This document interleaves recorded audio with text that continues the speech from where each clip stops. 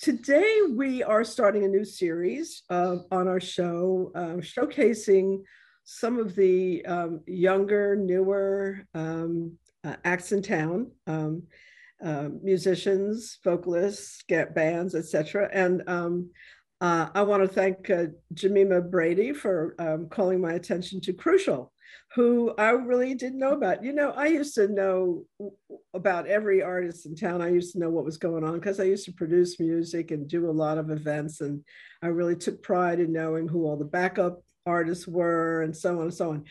But you get a little older and you don't go out as much and you just don't know. So I'm really happy to hear about you. And I've listened to some of your work. And what has struck me about it is it's very what I would characterize as heartfelt. Heartfelt. Oh, I like that. So it's real, and it is warm. Is a word I want to use. It is appreciative of place of your city. It's appreciative of the people that you deal with. So you strike me as somebody who kind of cares. Yes. So I need to know, if that is an accurate depiction in how you feel about yourself. Oh, definitely. I definitely care. Like, I think that's part of even my name, though it wasn't intended with the intention of it being me being crucial. It's kind of what I was doing, like the way I was executing my music. People were calling it crucial. Well, one person in particular was calling it crucial at the time, and that's kind of how I got my name. But now I'm starting to realize that crucial has its own importance in itself. You know. Yeah. So it's a great name, and it took me a minute to go through the way you spell it and figure it out, but I did figure it out, and I was impressed with the selection of that word. Tell me just a little bit about how you started in music and kind of the context of your life. What part, in New Orleans, we always have to go back to, where does your mama live? What neighborhood did you grow up in? What school did Yeah, you go to? no, Let's just rip right through that. oh, that's fine. I was born into music. My father's a professional musician. His name is Tony Gillich. He's a bass player. He's played with Dr. John, Henry Butler, Irma Thomas, Red Star Jackson, like everybody. And my younger brother and sister also both do music. One of them, my younger brother is Kevin Gullich. He was just on American Idol recently, and he's currently on a Disney tour and a cruise ship. My sister, her name is Kara Gullich, and she is playing Donna Summers on the National Donna Summers tour. So Whoa. Okay. does music. I started recording rap and everything in 2007, I believe, while I was still in high school. Um, Wow. I was the first person in my family to make hip hop music. So it was kind of a different offshoot from the rest of the more traditional styles that were going on. Because my brother and my sister are both also NOCA graduates, so their skills were able to be honed. I kind of had to find rap, and it found me at the same time, and then I was able to navigate through it. Now, I made the observation when I was talking with Jamima about this earlier that I felt that you do rap, but it's a very different kind of rap than some of the really harsh rap, and some of what I even go so far as to call on this kind of on the trashy side in a sense, and it has a deliberate intention to do that, reflecting an attitude about things that you have no control over, et cetera, et cetera. But again, yours is again, I want to use the word heartfelt, and more about love, about life, about your song about life and work. Is a good example of that. I was really impressed with that one. I love the one, of course, about New Orleans also. So, give me a little bit of background about how you arrived at that particular approach to your music and your messaging. Uh, I don't know if I don't know if I would call it intentional when I was trying to do it. I was just trying to make things that I saw every day because a lot of the you know darker sides of life that may be reflected through Black American music might not always resonate on every angle. A lot of the time, it's more survival physically than I guess dealing emotionally. So I was kind of I was making songs about what I was real life going through. It was a whole lot of romance, like you said, a whole bunch of love, a whole bunch of only being able to appreciate your city, because sometimes that's all you really have to motivate you and keep you going. So it kind of, I don't know, it turned into that. It's just more reflective of who I am as a person. And I don't know, there's just different angles of where you talk about it. And it's very interesting that you, like, you know, you find the heartfeltness in it. And I can really, really appreciate that, because some other people feel like because of the way I, you know, express myself in this music, it can sometimes kind of be a little trashy in the same thing. I didn't get the trashy at all. I really didn't. I mean, it's sexy, especially the videos. The videos are pretty damn sexy, no doubt about it. But no, but I didn't even in the sexiness, I didn't feel that it. You know what I'm talking about. I mean, the harsher stuff is just plain old cold harsh, and your stuff is not that way. I can't resist asking this question. Forgive me, audience, for those of you who don't buy this stuff, but what is your birthday? What is my birthday sign? 10/17. I'm a Libra. A Libra. Okay, because I was going for Cancer, which my husband is, and he's kind of a loving kind of guy, and that's what I have a Cancer moon. You have a Cancer moon. Okay, that's it. I sort of that up, right? Yeah. What's your rising? I don't even know. I just know that one really doesn't matter, because that's just sort of how you come off. My Scorpio friend, she told me that I was a Libra with a Cancer moon. She did all the findings on it. Okay. Life path number 3. So you've now recorded how many songs? It's since 2007. Yeah, approximately. We lose count, because sometimes these songs are throwaways on the fly. We in and out of towns making songs randomly. I hear things all the time that I forget I even made. Wow. So you're very productive. You really do generate a lot of work, both live, I assume, and recording. So that's impressive. How old are you? Me, right now I'm 29. Okay, you've got some years on you, so you probably do have quite a few recordings. Mm-hmm. And how do you feel about the New Orleans cultural scene as a place to work? It's not the easiest. I mean, we're certainly not New York. We're certainly not LA, Atlanta. You're comfortable with your potential to get where you want to go here? Yes, but it's in learning how to navigate that I understood what my potential could be. Because potential still doesn't mean you leave one thing planted one place and, you know, hope that one day a miracle happens. It's kind of learning how to navigate the idea of what it means to be in the music industry, not necessarily just be an artist, you know? Right. So it's like, I don't know, I want to do music for something like a Happy Feet or something, you know, like a major thing in the music and entertainment industry, not just making, you know, the songs, because the songs don't really pay. It's everything that works around it that helps the business to keep flowing. Right. How do you keep in touch with what's going on outside the city? Because not everybody, one of the things, I'm originally from New York, and I've been here for more years now than I lived in New York, but I lived up until I was 30 in New York. So that gives you a little hint of how old I am. I shouldn't have said that. I think there's it's harder to get things done in a way here. I always say that Art Neville's the one who's credited with the expression, the big easy. And my husband says, maybe the little difficult. You know, this is a harder place to get things done, because it's not as entrepreneurial a city. We don't have the capitalization that you have in some places. So how do you track what's going on beyond our borders, which is something a lot of people don't do, and integrate that into how you plan your music industry participation? You know, our geography used to lock us into a lot of places and decisions and mindsets we used to have.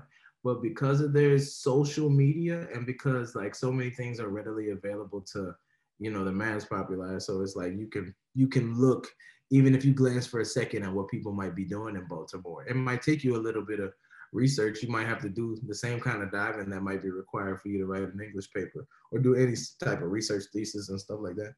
But if you look, it's all there because artists are always trying to get their stuff out. So every day that you exist, there's another artist that also exists that's trying to be heard. So as long as you keep looking and not, getting too lost in what's presented, you'll always find what's new.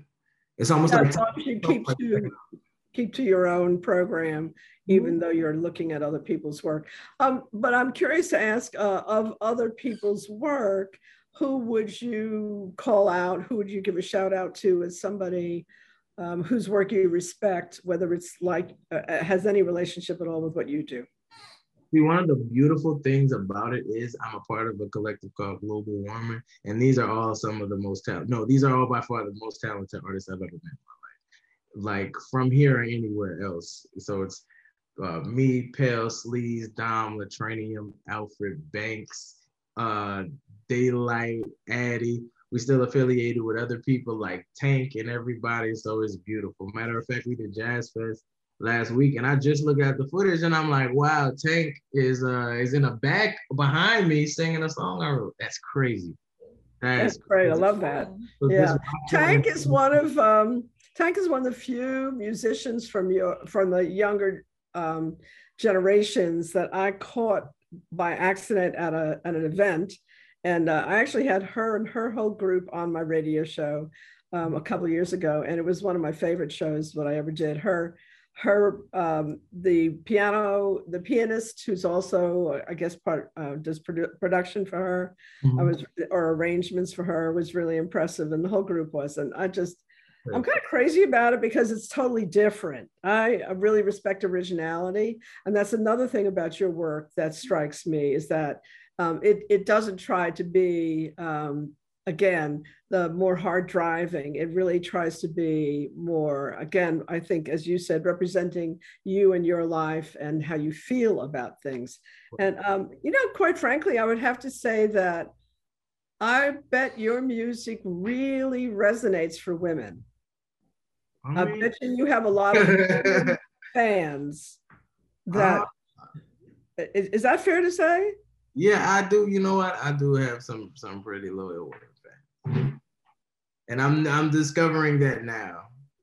I'm discovering that now. Like not just here, but beyond the borders. All over the place. Yeah, all over the place. You're touring. Oh, we just finished the tour. We got back from the tour last month. It was the Am I Still Dreaming tour with Phil.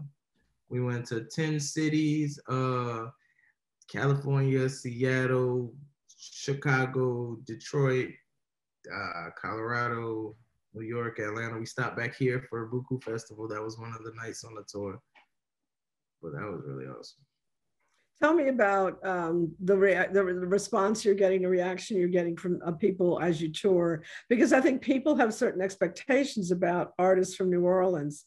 And I would say that, again, you're slightly different from what people might expect. So tell me how people respond to you on tour. They love it. As far as what I can see, they love it. I feel like on top of everyone being kind of inside, I feel like I said they love it. I said on top of everybody being inside for a while, and being super excited to get back to live music, the show we provide is not a regular show. It's kind of high energy. It's very interactive. It's fun. It's super enjoyable. What do you mean by interactive? Sometimes I feel like people sing more with the music and less with the crowd, or they might be not as engaging with everything around them, because it is easy to get caught up in your performance and get lost in it.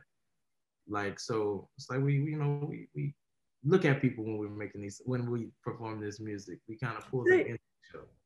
That goes back to what I'm saying about this kind of loving, caring thing about you. So give me your vision. How do you see going forward? What are you trying? What's your mission? What are you trying to achieve? Do you have like a timeline? How are you thinking about your musical career and your message? I feel like you definitely are putting out a message going forward. Oh, definitely promoting love and positive vibes. Not only positivity. I'm not ignoring everything else going on. Is just, you know, you choose with which weapons you go into battle with, and everybody's, you know, all fighting their battles. They just go into it with different things. So I'm just trying to use, you know, the positivity I already use regularly for myself, and just kind of just let that be what influences my life, and I'll let my life influence people through what I make. So it'll be about things that I feel, more things that I love rather than things that I hate, you know, because that's just, you know, the way I'm designed to express myself. As far as the future, definitely looking to continue to put music and film. I got my first documentary placement last year in a documentary called The Neutral Ground, and that was about, you know, Oh taking, yeah, I know about the neutral grounds. yeah, like Yeah. it was. So I got a song I placed think there. it won an award, didn't it? It definitely won an award as a film Yeah. festival. I was like, ah, that's crazy. I keep wanting to do that. So that's like how you can maintain success and continue to network, find different and bigger films to place your music in. Like Pell had his song in Tom and Jerry, and this is a song that he already had in like 7 other movies and shows. It's like what you can do with real syncing instead of sitting around and just waiting on one of the stories you told to, you know, change your life. You got to change it actively every day. And you know, that's the feeling. That's how you love something. As you, it's a plant. You know, you gotta water it. You gotta tend to it. You can't just set it and forget it. That's not how you get real flowers. Wow, I love that analogy. That's a great analogy. Yeah, I find some days it's really hard. I'll wake up in the morning and say I'm going to be positive, but I have kind of a critical edge to me, and so I get into a bad mood by noon because something's not working out right, and then the day goes down the plumbing, and it's hard to maintain that positivity sometimes. You don't always have to be You have positive. to really work at it. You don't always have to be positive, but you should always be proactive. Like even if you're not as positive, you should always work on being proactive, because your feelings aren't always the facts, and you're allowed to feel how you feel. That is fine. If like some days I personally do not get out of bed till 11. Days like today, I'm out the gym at 8:30, 9 o'clock. Like, so I can say, you know, it's a balance, it's a juggle. You're not gonna feel the same way every day. You're not gonna look the same way every day. Like, yeah, but you get an opportunity to continue to try to do your best, and that's all you can really do is your best. Just do your best. That's it.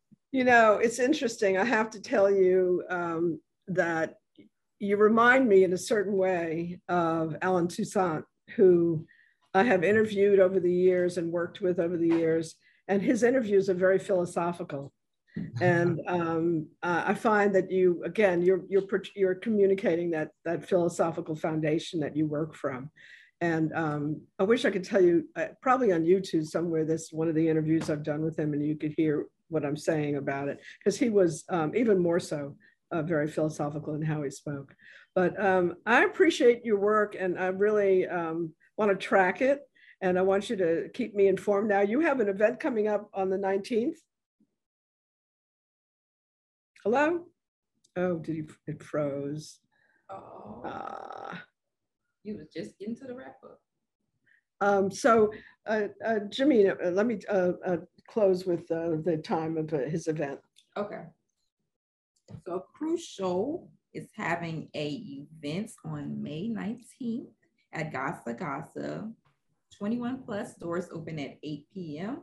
Featuring artists are Sleazy Ease, Blue, Cali Pop, the Adani Pell, and then sounds provided by Saint Amethyst and Ghazi Gamai. We lost you for a second. It froze. So I asked Mima to fill in, and she just gave me the details. So anything else you want to say about your event that's coming up on the 19th, real quick? Gasa Gasa, Less Than 3 Live with a band. It's gonna be beautiful. There are gonna be shirts. I have some vendors coming out. So yeah, 21 and up. Show starts at 8 on time. So be there if you can be there on time. I would love to see you there. You are who I'm talking to. Yes, you right there. Thank you. I've got to work on my hands. All I ever do is this, but I feel like this about you. Thank you so much. Good luck. Have a great show on the 19th, and keep going, and let me know what you're doing. Keep informed, okay? I appreciate you so much. Well, I appreciate you. Thank you. All right. You take care. You too. Bye-bye. Eric Johnson is pretty much my favorite go-to person for matters involving conservation, especially of our bird population, which is really threatened. And every article I read about our bird population just freaks me out because it just seems so endangered. And I don't really understand truthfully whether there's anything that we ordinary citizens can do about it or not. So I'm very interested to hear from Eric on what's going on and what role, if I mean, obviously climate change in general is something that's happening, and I'm sure that's a big part of it, and we definitely humans are contributing to that. So I mean, I know we can start there. So I'll just say, Eric, what's going on? Yeah, I know it's well, birds are really good indicators of our natural environment, right? So they're great indicators of air quality, water quality, land quality. And a really important paper came out a couple of years ago in Science Magazine, where a whole bunch of different data sources were analyzed, and something like 3 billion birds have disappeared from the United States and Canada since about 1970. So that's about 30% of all of our birds. Oh my God. I mean, that's the kind of a number that excuse me, I'm getting scary. something to write with, but that is just so horrifying. Has that happened and before? Do we have any record of that happening in history before, or this is the first time dealing with those kind of numbers, or is it just the first time that we actually are able to study and quantify it? Yeah, it's I mean, at this scale, it's the first time that those kinds of numbers have been compiled. We started counting birds well in about, the mid 1960s or so. Before then, obviously, we had been losing things like brown pelican, which went extinct in Louisiana by the early 1960s. So that was very apparent because it's a big, spectacular, charismatic bird. Yeah. And we knew that they were in trouble. The good news is that we can do stuff about this, and we've rebounded bird populations before. And so now, even though pelicans were extinct as nesting birds in Louisiana, They're back. In the early 1960s, we now have more brown pelicans in Louisiana than any other state in the country. We have over 30,000 of them. But that there's another side to that. So what you're saying is that pelicans are still disappearing in other places, but we are changing the pattern because we did what? No, so actually it was a nationwide effort, and pelicans are rebounding everywhere. Okay. And so pelicans are actually in reasonably good shape right now. We have some concerns because of climate change, and their islands are eroding and whatnot. We have fewer nesting islands than we used to, so we have more pelicans packing into those islands than we used to. But overall, as a population level, they're doing okay.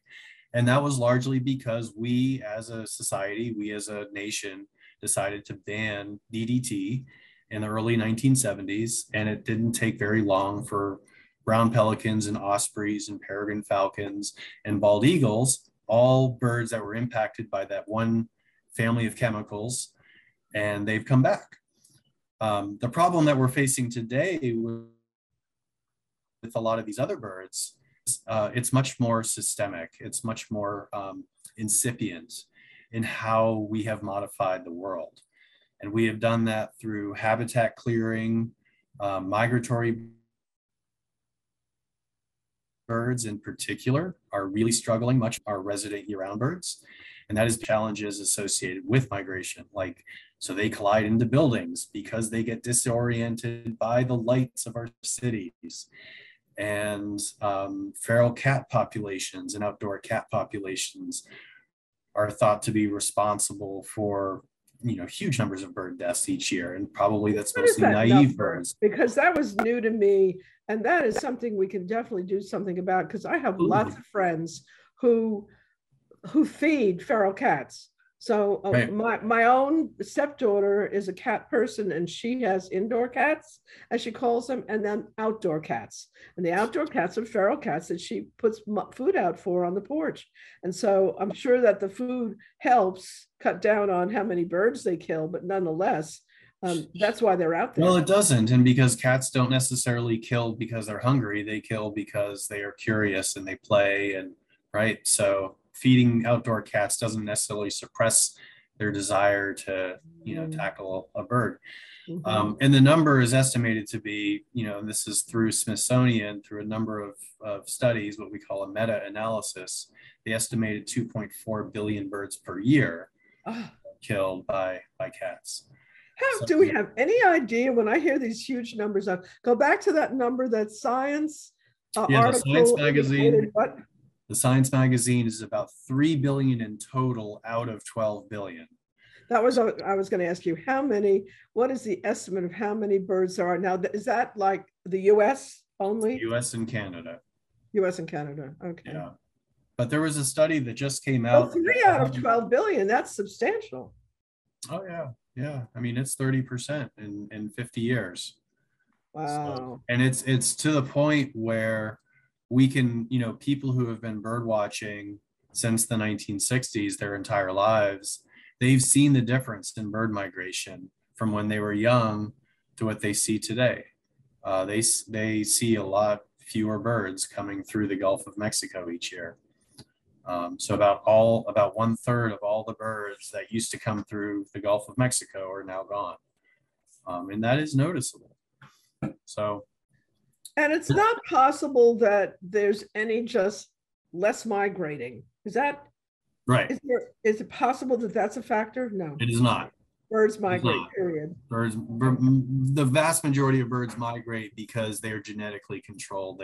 They are cued by changes in day length, and in some cases it's modified a little bit by food availability and whatnot, but they still have the drive to migrate. So yeah, it's not because populations have shifted necessarily or gone somewhere else. It's because those populations are just disappearing. All right, so I guess I have to ask, what are some of the key measures that we humans can do in our own little world? Or, I talk a lot about my garden because it's unusually large for an urban site, which is why I overcame my resistance to a big old mansion-y looking house that didn't feel like that was appropriate for me. I'm coming out of an apartment in New York when I first came here. And I looked up at this wedding cake that my husband was saying, look, let's buy this. And I was saying, okay, you go in. But the garden is huge, and I have nothing but green around me. Although that's another thing I don't want to forget to ask you about. My garden has become totally overtaken by Chinese fan palms. And I want to talk about whether that factor is related to birds being able to use my garden as a place to alight from time to time. But back to the question of, in general, what can humans, an ordinary human like me, do to contribute to trying to help solve the issue of the things that are killing birds? Right. And it feels totally overwhelming. But so if you go to actually 3billionbirds.org, there are a number of recommendations that website offers. So one, that's a very simple one that you allude to, is what you can do in your own yard. And in general, native plants are much better for birds than non-native plants. Native plants have evolved with the birds, and so they provide the fruit, the insects, and all of the pieces of the food web that birds depend on. Non-native plants, right, invasive things or things you might buy at a chain store that aren't native to the Americas, won't host the insect population, aren't evolved with our birds, and so don't provide the food resources for them. They may look pretty, but they don't provide food for birds. So that's a really easy one that almost anybody can tackle. Put out a native plant in your yard. And then once you put out one, put out another one, and then put out another one, and then keep going. And I assume that on that site, 3 Billion Birds, they help you identify which those native plants are. I mean, I kind of have a clue in a couple cases, but really, I think my garden has just a little bit of this, a little bit of that. Yeah. But, by the way, there's one weed that grows that, you know, I tend to want to cut back, but I think actually birds like it. What is it called again? It's a vine that crawls over my fence between me and my neighbor. Oh God, I'm just not cat's claw.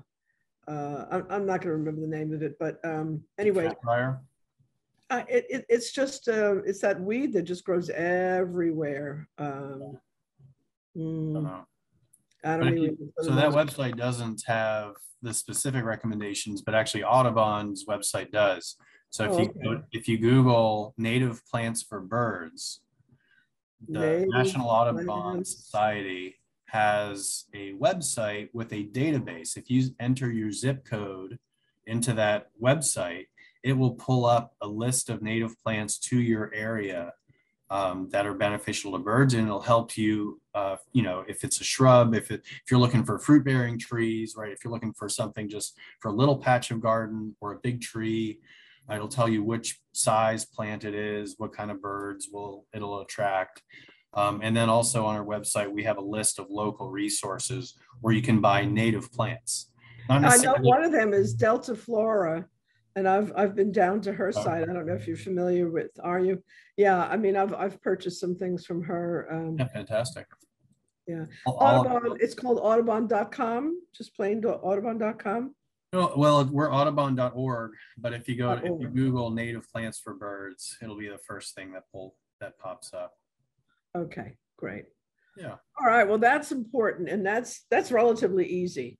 You know, because we can buy those native plants not only at a specialty gardener that deals with them, but pretty much any nursery is going to have a mix of the stuff that comes from elsewhere and the stuff that comes from here.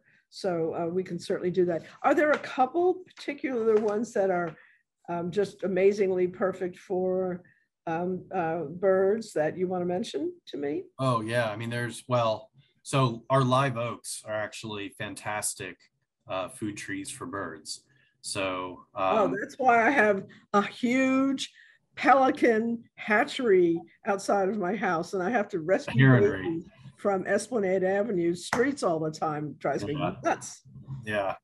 No, those live oaks are great for birds. You know, oaks in general provide a lot of native insects that birds depend on, especially during migration. So those are great trees. Some really simple ones are things like purple coneflower. Purple what? Coneflower. Coneflower. Oh yeah, I know what you mean. Yeah. I've tried to grow that in my garden, and it has not taken. I don't have a tremendous amount of sun because of all those Chinese fan palm. It's like a whole I don't know, mantle over the entire garden. So yeah. We're shade. And some of it's trial and error too, you know, depends on the soil, depends on the lighting, depends on the water, you know. So I mean, I've planted things that just don't take, and then I plant other things that do really well, and so I encourage. Well, I have clay soil. I don't know what to say about water. I mean, we get plenty of rain in New Orleans, so we do have these dry spells, like we're in one right now. I've got to get out and water things that I just planted recently, but it does drain out onto Esplanade Avenue. But usually we have a pretty good absorption because there's a lot of soil, which is a good thing. But okay, what else? Yeah, scarlet sage is one of my favorites. It's what? Scarlet sage. Sage. It's a salvia. Sage, right? Yeah, it's a native salvia with a cute little red flower, and it attracts hummingbirds. And it's really easy to grow. Once you get it started, it'll propagate itself by seed, and is very easy to grow. Okay. Other one, there's various kinds of sunflowers. Ashy sunflower is a real popular one. What's it called? Ashy sunflower. Ashy. Okay. Yeah, and so all of these bloom at different times of the year, right? So you can kind of get a nice mix of things. Another really good one is called red buckeye. It's another hummingbird plant that turns into a small shrub. And the shrub itself, it's one of the first things that flowers in the spring, which is they open up just as the ruby throats are coming back across the Gulf of Mexico. So again, it's one of these things, it's just like perfectly evolved with our native birds. So what about lantana? That's something that people often recommend. Yeah, it's not native, but fortunately, it is a really good pollinator plant. It attracts butterflies and hummingbirds and bees. Oh, that's why. Yeah. So it's not a bad one. It's not super aggressive or invasive in most cases here. So it's a good alternative to a native. If you can't get your hand on a native for that location of your yard. Okay, well, I think I got a little bit of a hint on that, and I love the website will help. Let me turn to the issue of bird watching. So I just missed, I think, as I understand it, the peak season for migrating birds doing their little travel stop, pit stop in the Louisiana coastal area. But tell me about that season, how it works, and what happens between now and the next time when they come back up from the north to the south. By the way, in reading up a little bit about this before I got on with you, I read about a bird that flies from South America to the Arctic tundra to nest. And I was saying, what on earth? That is crazy. Why would a bird go all the way to South America and then all the way to the Arctic tundra? Can you explain that to me, please? There's a great quote by, I think it's a Dutch or Norwegian scientist. It's something to the effect of, the distance of bird migration is only limited by the size of the earth. If the earth were bigger, birds could navigate it. So they like to migrate. They like to fly. Well, it over evolutionary time, it is a strategy that works for them. And so one advantage of doing that is that you're constantly following the summer. And so you're following the peak food resource around the globe. You just have to find a way to fly and track it. But yeah, red knots is a really good example of that. It's a sandpiper that winters in the southern tip of South America and breeds up in the tundra. There's a few other species that kind of do similar things like that, like the Arctic tern is another one. They actually make a figure 8 loop around the around the Atlantic Ocean. So they come down the Atlantic coast, they fly across and go down the African coast, and then come back north along the South American coast. And it's this incredible loop, figure 8 migration. And we think our little trips to Destin and back are a big deal, right? Oh, gosh.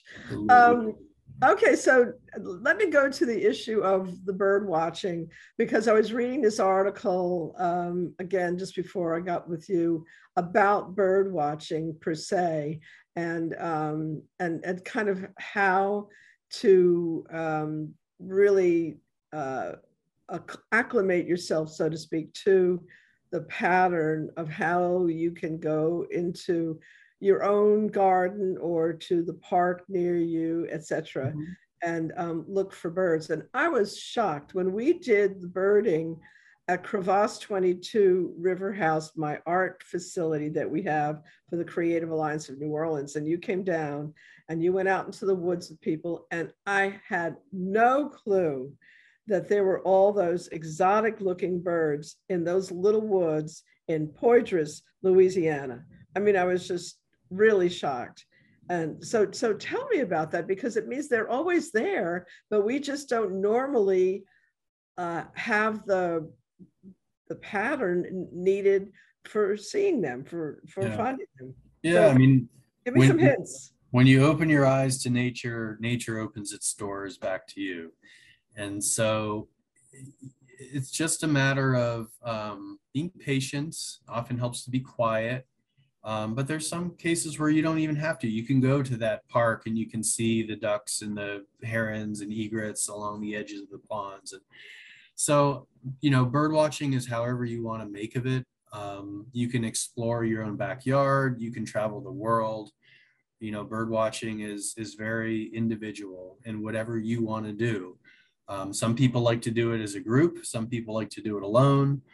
But over 47 million people in the United States are self-identified bird watchers. Wow. Many of them just put out birdseed and look out the window and know the birds that are coming to their feeders. And other people like me love to, find pretty much every single bird on the planet if we had the chance to. It takes you to amazing destinations and, builds great friendships and great memories. And it's very healthy too, right? So being in nature has been scientifically proven over and over again to be good for your mental health. Bird watching got a really big boom during the pandemic because there was nothing else we could do. So we all kind of secluded ourselves and, people started discovering the birds in their yards. And it was a very therapeutic way of connecting with nature. So back to the discovering birds in your own garden. So, often I've told you, I keep hearing this little bird that has this very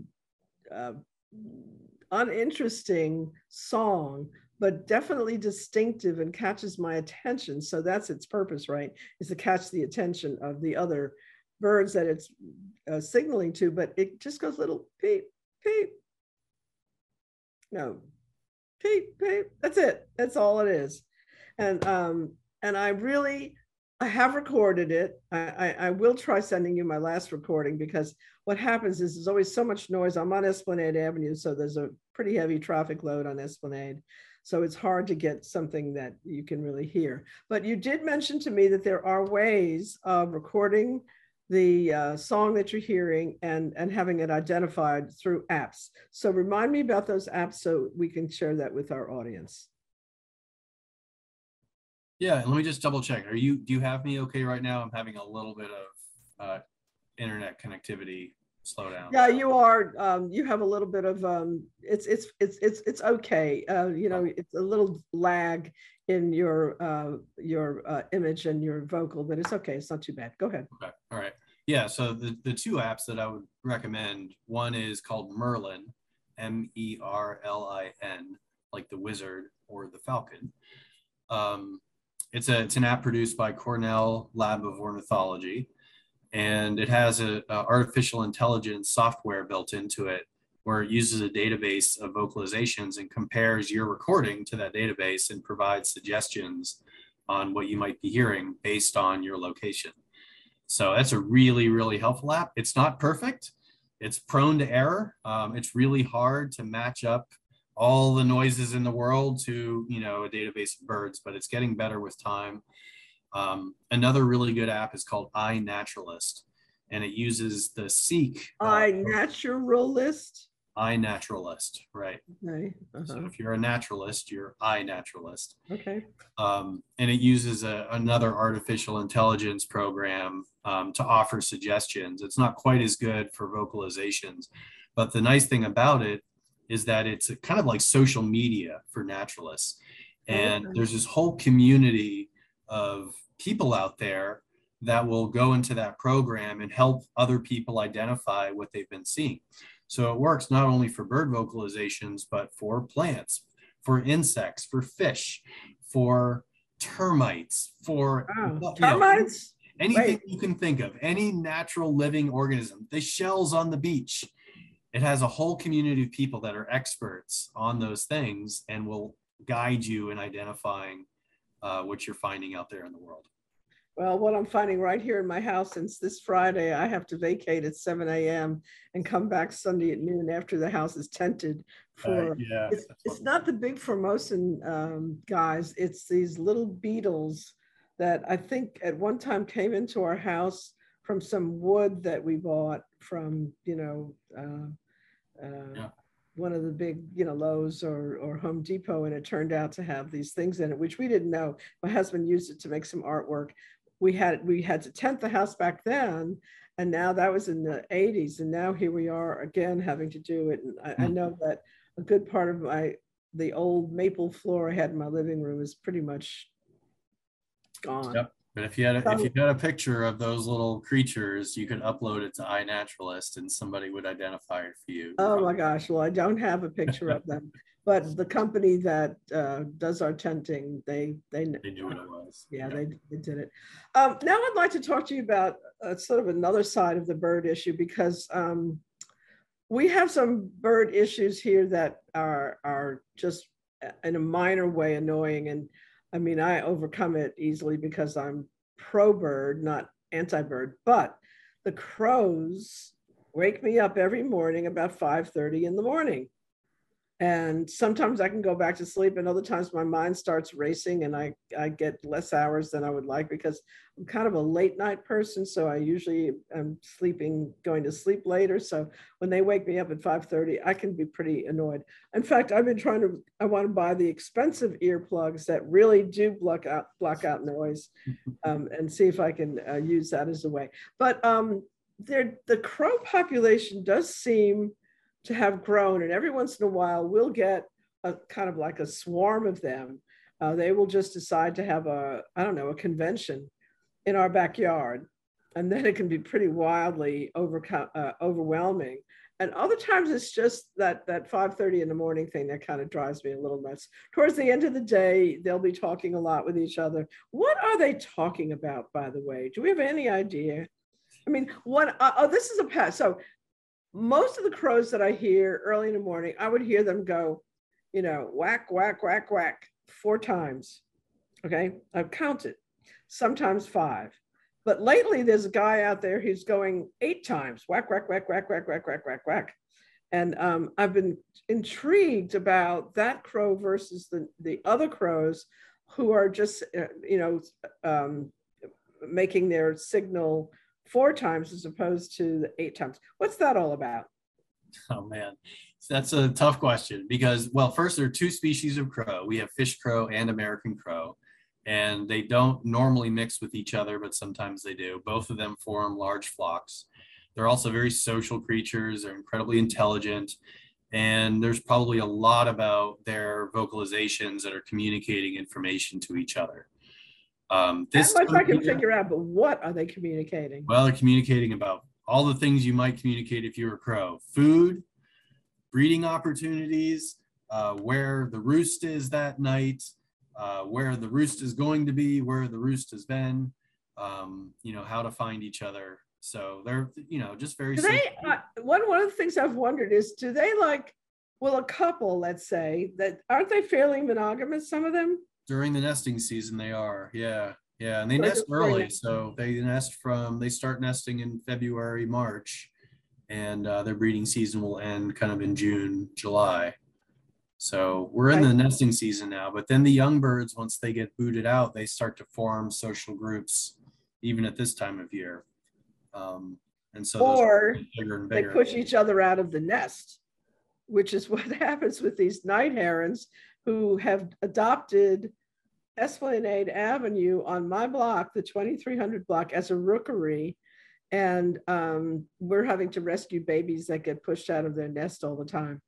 And actually, the one that we just rescued, which we named Esplanade and took up to Audubon Zoo, which I hope wasn't injured, because I know if he's injured, he or she is going to be euthanized. And I'm pretty sure it was not injured, even though it dropped like a rock. And it was small, only about kind of that big. It's not even the adolescents are the ones that are really fighting with each other. And what is that all about? What is that fighting and pushing other siblings out of the nest all about? Is that some sort of basic survival strategy? Yeah, it is. I mean, survival of the fittest sort of thing. One thought is that the adult, the parent egrets and herons, night herons, will produce more eggs than they can normally raise in a year.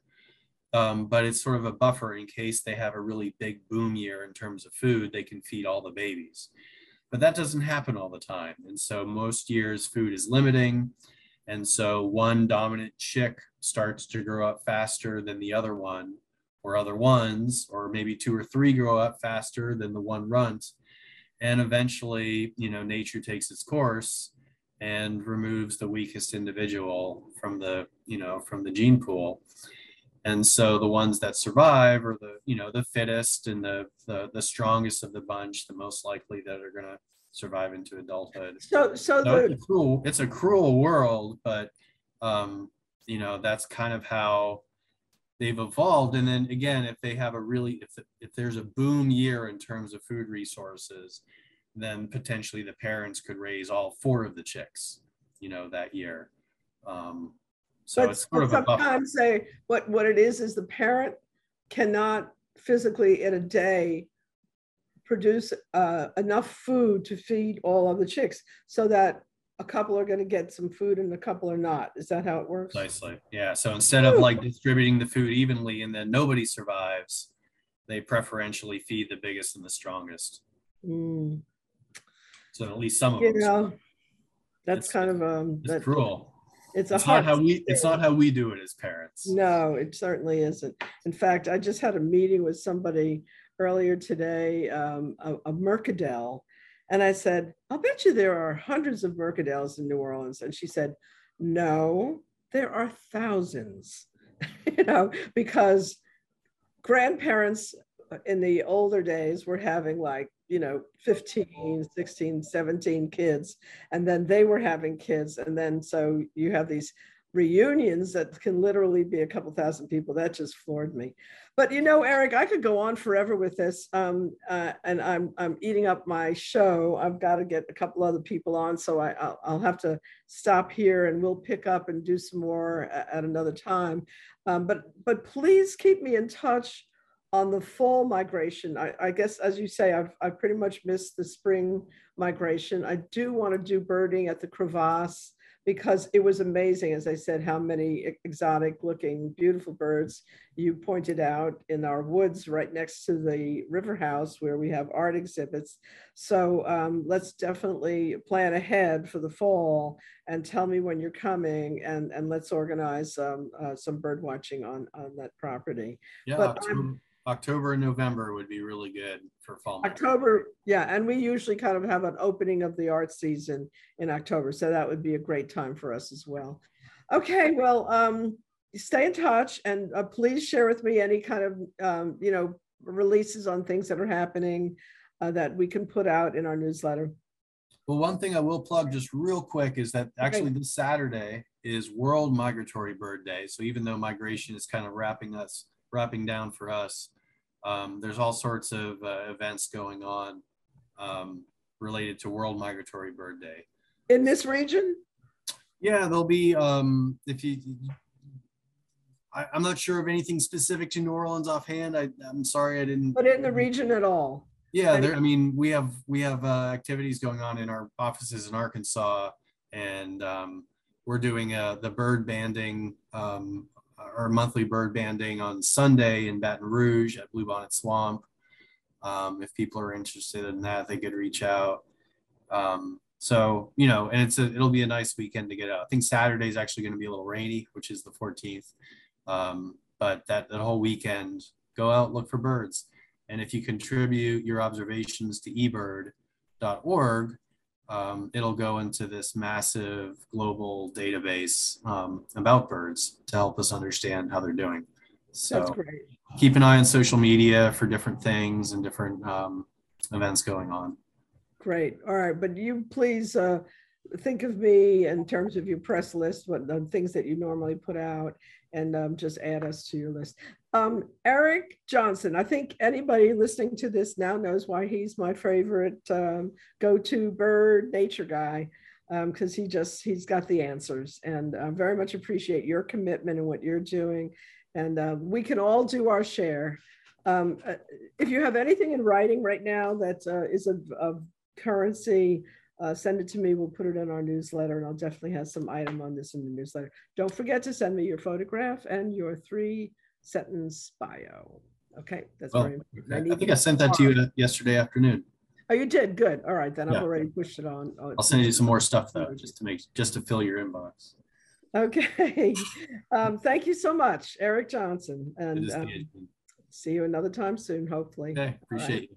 Bye. Bye.